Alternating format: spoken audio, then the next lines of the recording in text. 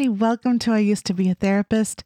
We are in a new series called the Essentially Better Life series, and this is the second episode on mindfulness and grounding that we're going to talk about today.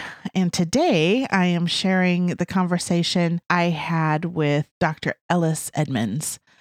I do want you to make sure that you have a chance to go listen to the introduction to this season. There's lots of information there, and I give you kind of an overview of what we're going to be talking about and doing in this series. So, if you've already had a chance to listen to the intro, you know that I am incorporating essential oils into the mix this season. This week, we're talking about mindfulness and grounding the whole week. So, I've done a short bonus episode on 2 oil blends that can really help with your mindfulness practice. The blends I talked about this week are called Present Time and Grounding. I have a link to the bonus episode in the show notes, and it's also on my website, so you can go check it out there. Okay, I can't wait for you to hear this conversation. Dr. Ellis Edmonds was born and raised in Oakland, California, and he has a passion for that community. Ellis received his doctorate of psychology, his PsyD, from the California School of Professional Psychology in 2013. And that's where he wrote his dissertation on teaching mindfulness to socially anxious young adults. He has worked in community mental health, college counseling, and he's also worked in many different Bay Area schools, helping people with a variety of backgrounds improve their mental health and live more fulfilling lives. He's also the creator of the Mindful Bus and Drop the Rope, which are 2 amazing mindfulness based games. So, for you therapists out there, you need to check them out. And he also facilitates groups and workshops teaching mindfulness to not just kiddos, but adults. Since starting his private practice, he has had the honor of supporting hundreds of people in the Bay Area to live with more peace, purpose, and presence. Dr. Edmonds was a joy to talk with. I love that he shares practical tips for all of us to start using right away. There's such great insights, so let's listen in. My name is Dr. Wendy Bruton, and I used to be a therapist. Welcome to my podcast. Leaving my career as a therapist, business owner, and counselor educator was a big risk. But now, as an author, coach, entrepreneur, and podcast host, I am fulfilling my passion to help people move forward toward an essentially better life. Each episode is filled with stories, information, and ideas that I know will be valuable to your life and to the lives you touch. So if you need a therapist or just someone who used to be a therapist, I know that this is a place that you will feel valued, valuable, and learn to move forward from what you used to be. I'm so glad you're here. Ellis, thank you so much for being with us today and being on my show. I really appreciate you taking your time. Yeah, it's fun to be here. Fun to meet you. I've read some of the stuff you have out there, and it looks like people are going to want to find you and learn more. So I'm excited to hear what you have to say. We're going to talk about mindfulness and grounding today. That's what we're talking about this week. So I'm excited about hearing all of the things that you have to say. You have a lot of expertise and experience in this area. But before we do that, I'd love for you just to tell us a little bit about yourself, where you live, your family, all that stuff. Sure, yeah. So I'm living in the Bay Area, California right now. Originally from Oakland, grew up here and still live in Oakland right now. So I have a lot of family here and enjoy seeing them, spending time with them, friends, a great community here of therapists and healers that I'm a part of. Really love to do that. Went to school at Berkeley, actually, so didn't go very far, and San Francisco for graduate school. So kind of been in the Bay Area most of my life and just really love it here. And started my practice about 6 years ago, private practice in Oakland. So just really love serving the community. There's a lot of really interesting people, very intelligent people here that also need mindfulness and therapy. So Just a joy to kind of serve the community that I grew up in. That's great. So you stayed kind of around the Berkeley area. hmm Wow. Yeah, I didn't go very far for college. Didn't go very far for graduate school. Stayed in the Bay Area most of my life, I and love the Bay Area. I think it's just fun to be there. We have relatives down there too, and I mm, love going down there and visiting. And well, tell me, why did you become a counselor? Why did you become a therapist? What was mm, the why behind that? well, that's a good question, a big question. Um, I you could trace it all. If I wanted to psychoanalyze myself, I could trace it all the way back to, my parents' divorce. I think Sure. what really kind of set it off to me was like having a lot of anxiety myself Mm, as a teenager, especially. That's what kind of really started getting the ball rolling on mhm, my therapy and mindfulness journey. mhm, Um, I I was very hard on myself in high school as a teenager. Had a lot of anxiety, a lot of kind of like physical cramps and issues, and mhm, sleeping problems, and just like this really big inner critic. Um, and I didn't really kind of realize it at the time when I was a teenager mhm, that this was going on for me. And it wasn't until college when I actually started a meditation practice that I sort of realized how much anxiety I was carrying around all day, every day mm, with me. Um, and so, kind of having that realization and also being able to get a little bit of space and relief from it um, drove me toward psychology, toward mindfulness practices. And wanting to kind of help other people along their path because I could see my classmates and my friends and other people in my life who were just kind of really struggling in similar ways with anxiety. And so I don't know, I felt called to kind of help myself first and then also mhm, help other people. Um, just kind of felt like a calling for me at that point, and ultimately decided to go to graduate school, get a mhm, PsyD, become a psychologist, really focus on mindfulness in my program, mhm. and haven't really looked back since. It's just been a continual learning, progressing, spreading the good word about mindfulness and helping people as much as I can. Do you think that as you've gotten into your career a bit, that you are still doing the things that you thought you'd be doing? Do you feel Mm. like you're on a different path or the same path, or how does that play out Mm. for you? Yeah, it's a good question. I think I always knew at some point in graduate school that I wanted to start my own practice. Mhm, Um, I didn't realize that I would do it so soon after graduating. I think I after I had gotten my license and finished my postdoc and all of that, I felt I needed to kind of go on my own path. I needed to kind of create my own practice, my own thing. mhm, Um, and so there was a very strong pull to do that. I think I knew I would always do that at some point, but yeah, I just felt like I needed to take that leap of faith, and I did, and mhm. it's worked out thus far. So, Oh, that's um, good. So yeah. how has this COVID experience changed your practice? Are you all online? Do you see people in person still? How does that work? Yeah. So yeah, I don't have a physical office anymore. I'm all online, just seeing clients in California and doing mindfulness group online. Yeah, it's all Zoom these days.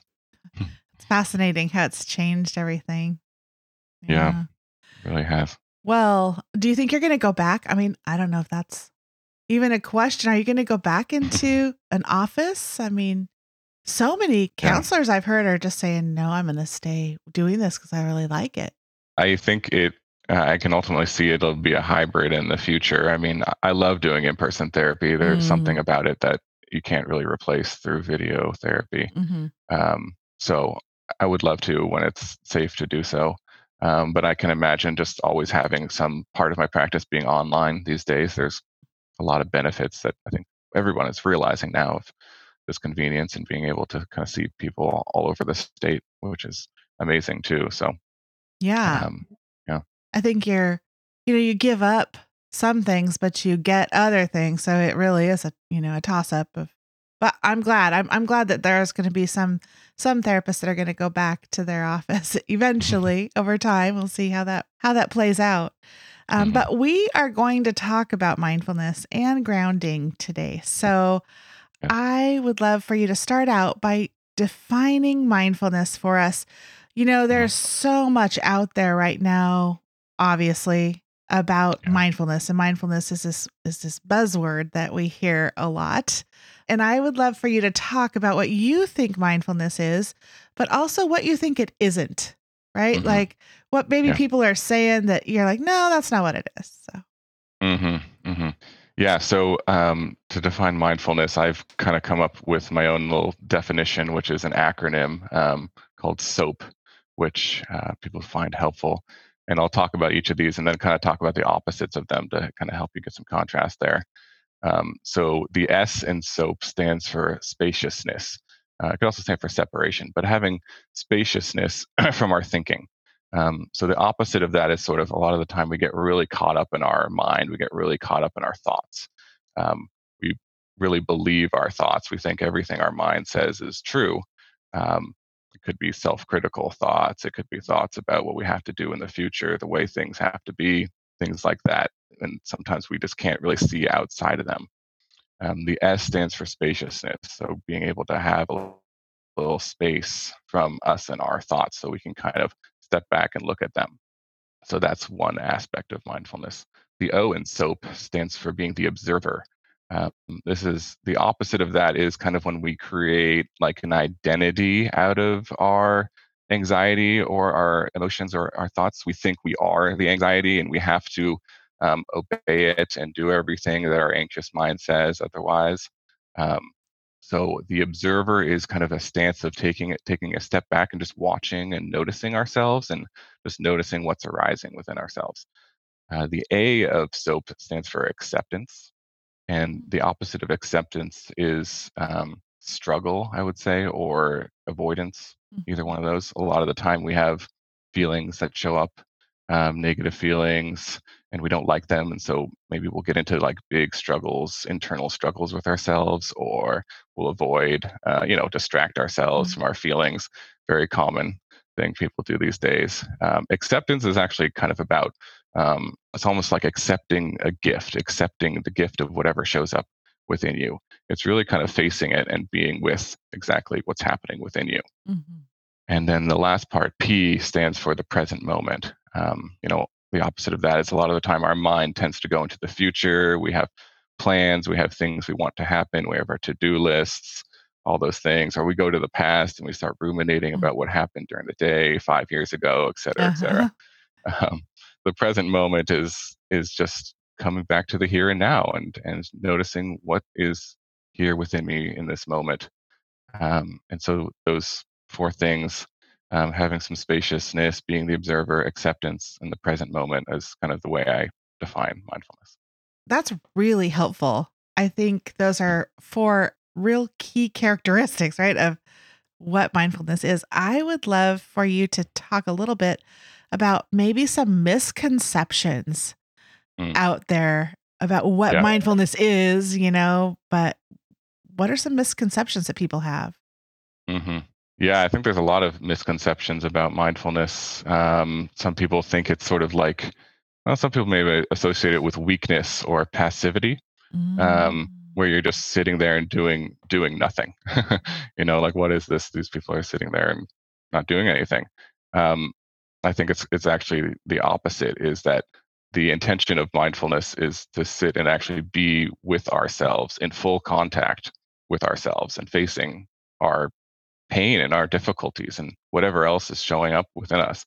It's really a lot. It's very courageous and it's actually a very active process of Mhm. turning toward and turning within yourself to really look at what's present. Um, yeah, it's not an easy thing for many people to do. So, um, I think that's one of the misconceptions is that Mhm. it's just a waste of time. Some people think. Yeah, or it feels really woo-woo, kind of like Sure. There's certainly a lot of woo-woo-ness to it, That's or true. feelings of woo-woo-ness to it. I would say I understand that, and in my experience, mindfulness is actually more about just getting in touch with reality, getting in touch with what is actually going on, rather than what our mind perceives to be going on, or what the culture says is going on. Mindfulness is like clear seeing of what's actually happening. So it's almost the opposite of like a woo woo. It's more of a be Mm. in reality kind of mode, in my opinion. I like that explanation because I think that's very true, that it's very active and very intentional. Very It's intentional. Yes. very intentional and almost without you cannot do mindfulness without intention. Like, it has hmm to be intentional. I often, and I said this in another podcast too, but I often say when talking about mindfulness that it's like intentionally paying attention. That this is an intentional act of paying hmm attention to what's happening right now, So, yeah, I would also like for you to talk about maybe, and we didn't talk about this before, but just this came up for me, hmm the difference between, because sometimes people confuse these, meditation Mm. and mindfulness. Sure. That's a great question. That's a common thing people get confused by. And there's certainly sort of like an overlap between the two of them. Mhm. I like to think there's like a Venn diagram, and there's sort of like an overlap. There's mindfulness meditation, and then there's a whole bunch of different types of meditation. Mindfulness is a type of meditation. Mhm. Um, and meditation practices, usually involve some intention of focus. It could be like on a mantra, or it could be some sort of spiritual tradition where you're meditating on something. And there's thousands of different types of meditation out there. Mhm. Mindfulness is more about what the intention of the meditation is, or what the intention just in general is. Um, it's sort of like the four things that I Mhm. described with the soap. So you don't have to be meditating to practice mindfulness. Mhm. Um, you could be eating a meal that you love, and you could be in the present moment. You could be accepting what's happening in your body. You could be observing yourself, and um, you could be kind of detached from your thoughts at the same time while you're eating a meal, or doing the dishes, or going for a walk. So you can be practicing mindfulness when you're not meditating. Mhm. So there's certainly some difference there. Yeah, that's a really good explanation. I think oftentimes people feel like they have to, sit cross-legged on the floor or something like that to be Yeah. in a mindful place, but that's not true. We can be mindful wherever we are and doing whatever we're doing, Yeah, and just bringing absolutely. our brain back to where we are, right? Mhm. Um, Absolutely. so tell us a little bit about why it is so important for our mental health to Mm. work on cultivating a practice of mindfulness in our lives, and maybe what it does in our brains a little bit and all of that stuff. So, Yeah, I mean, the research on mindfulness has sort of exploded in the past, 20, 30 years. I'm not an expert on the research, but if you wanted to, do a Google search, you'd find thousands of articles about the research of mindfulness practice these days. So it does definitely change our brain, and what happens in our brain. And there's been many brain scans that prove this. Um, so which is amazing that they show these things now. Um, but yeah, just in general, what happens for our mental health is that we just become, I'd say, a little less attached to our thoughts and our mind, and what our you know mental and emotional pain is. There's a little bit of space, like the spaciousness mhm. I said there. So, for example, I could have a very critical thought that shows up to me for me. Let's say after a session with a client, there's a thought that says, "Oh, you messed that up. You weren't a good therapist today."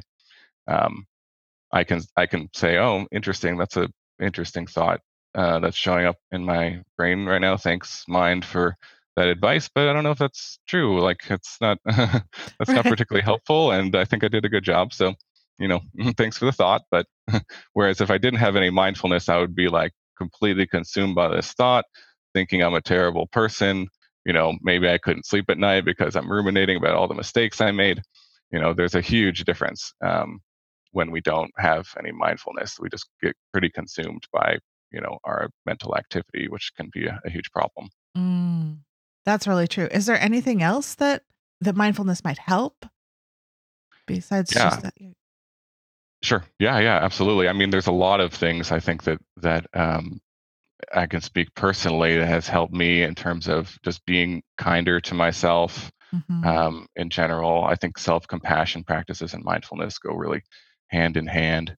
It certainly helps me and a lot of my clients with their relationships because it helps them get some perspective on themselves and their partner and their relationships. It can certainly help us sleep at night. Like I've mentioned, just kind of feel more relaxed. It's been shown to help with chronic pain, Mm-hmm. basically almost anything, any kind of ailments It's humans so experience. weird, There's right? been research that shows that it helps with. Yeah.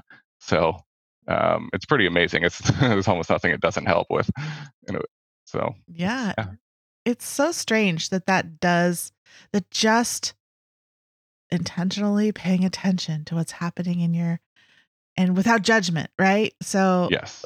this without judgment, without judging the thought of it being good or bad or up or Mhm. down, right? I mean, Yep. to being good or bad, it just is. And Mhm. without that judgment, if you can do all that, it seriously changes the functionality of your brain, Yep. changes the hardwiring of your brain.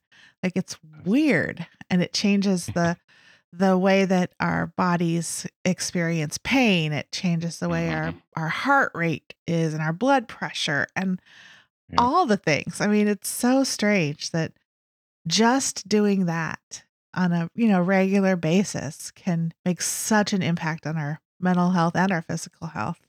Mhm. Um, so I would love to hear just like kind of let's move towards some real tangible things. Yeah. What have you found that's a practical intervention Mhm. that you found that was helpful for you personally or for your clients? Yeah.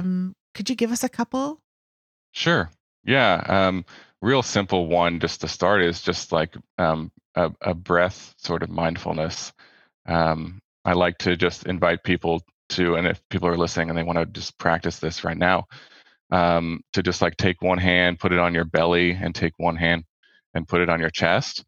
And a lot of times when we're anxious, we're going to breathe really, from our chest only and not from our belly.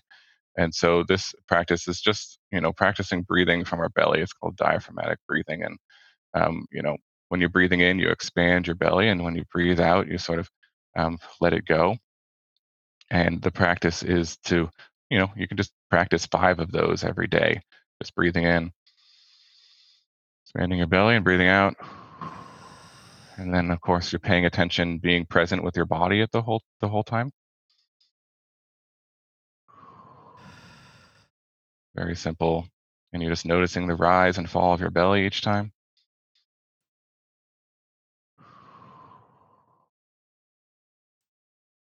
It does So just settle you, right?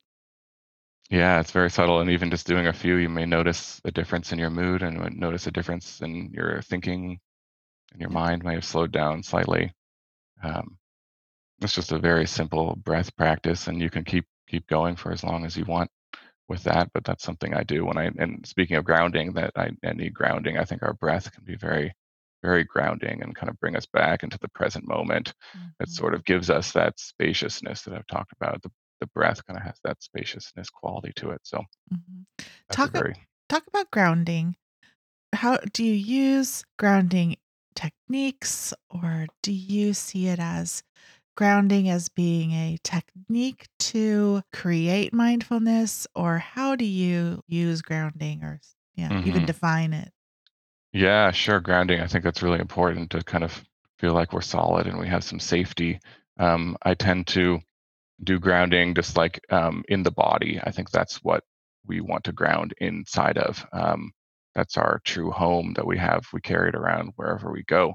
Mhm. Some people feel very uncomfortable and they kind of are squirmish. They want to get out of their body because there's uncomfortableness. But grounding is kind of just like being solid in your body, I think. I like to do when I lead groups, I like to just start with some mindful movement or just a brief body scan. Those are just Mm. nice techniques to kind of get in touch. Okay, what is happening in my body? Like, can I notice my feet flat on the floor? What's happening when I notice my feet on the floor, or my socks or my shoes on the floor? Um, and scanning your attention gently upward into your ankles, to your legs, your waist, your body, all the way scanning up to your head. But just having that attention inward into your body and what's going on there, I think could be very grounding. And I like to start there with most of my groups that I do, just kind of being in touch with the body. Yeah, body scan I think is so helpful. It's very helpful for folks who have a hard time sleeping. I think Yeah. to do body scan during, when they're trying to go to bed, and just to relax and to let their body be where they are, right? And their brain to be in their body rather than out of it. And I also think it's very helpful sometimes for folks who have real high anxiety, or maybe having anxiety attacks, Hmm. panic attacks, it's very helpful to have a body scan. And sometimes just a guided body scan is really helpful.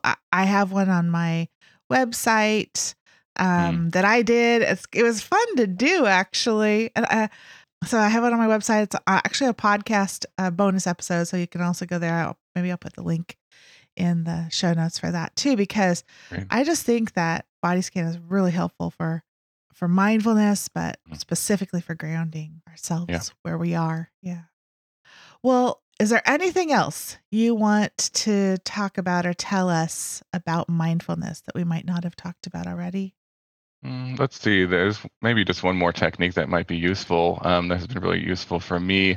Um, I tend to be a person, or I used to, especially when I was younger, I got really caught up in my thoughts. Like they would just kind of churn over and over and over Mhm. again. And I know that's a problem for a Lots lot of of people. people. And one of the meditations I like to lead, and something you can experiment with, is just to imagine thoughts like clouds in the sky. I think that's a really good metaphor. Um, Mhm.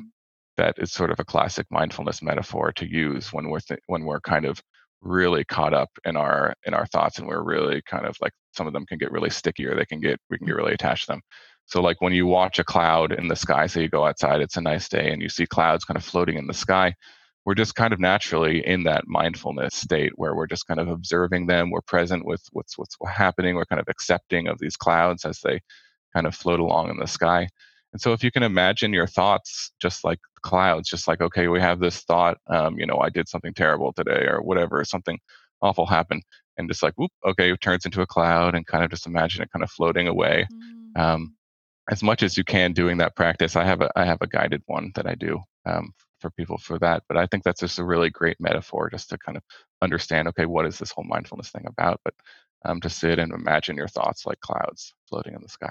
Oh, that's a great idea. Actually, I've never heard that. Mm-hmm. That's great. Yeah. Do you have that guided one? Is it somewhere recorded that people can Yeah, I have it. I find? have it Yeah, recorded. I can send that to you and put a link to it as well. Yeah. that'd be Hmm. great. So we'll put a link to that in the show notes, so Great. people can find that. That'd be wonderful. Well, Mm. thank you so much for just our little chat on mindfulness today. Yeah. I know that people are going to want to hear more from you and more about you. So, can you tell us how we can get in touch with you, where to find you? Yeah, the best way to find me is my website, drellisedmonds.com. I'm on other social media, Facebook, Twitter, Instagram, those ones as well. I put posts on there every once in a while, and I also have a free newsletter that you can sign up for, that I have if you want to keep in touch with me. Great. Okay, so we'll have all those links in the show notes. And yeah, I'm sure that people are going to want to check it all out. So, I have three more questions. Three questions I ask everybody on my podcast. The first question is, Yeah. I would love to hear an event that changed you. Hmm. Yeah. Well, on the theme of mindfulness, I think the event that changed me was the first meditation class I ever went to when I was, I think I was probably 18 or 19, my first year of college, and um, I was, just like I mentioned, I was a very anxious teenager, and just really caught up in a lot of my fears and things like that. And I remember the teacher in the meditation class. I knew nothing about meditation at this point, or mindfulness for that matter.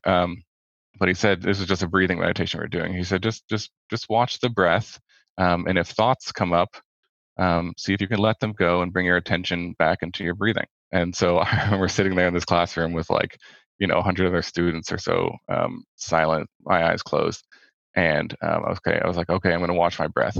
And I noticed like my breathing kind of arising. And then my mind just went off into a million thoughts about what I had to do, what this person said to me earlier, all these anxious stuff. And then the teacher said, if your mind goes off, you get caught off in thought, bring it back to your breath. And I said, okay. So I brought it back to my breath, and I could stay on my breath for maybe like a second, and then my mind got off, and I guess got completely caught.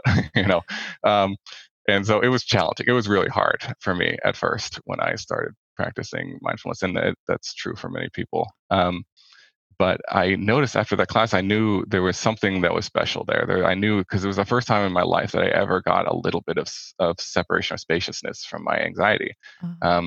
And so I was like, wow, I need to keep practicing this. There's something that is really important here. And I did. I didn't. Wow. I kept going to the class. And so that was kind of a really important event for me. First class. That's a great event. It's a lot, really life-changing, actually. Yeah, certainly changed my life. Yeah. Absolutely. Okay. The second question is a person who changed you. Person who changed me. Yeah.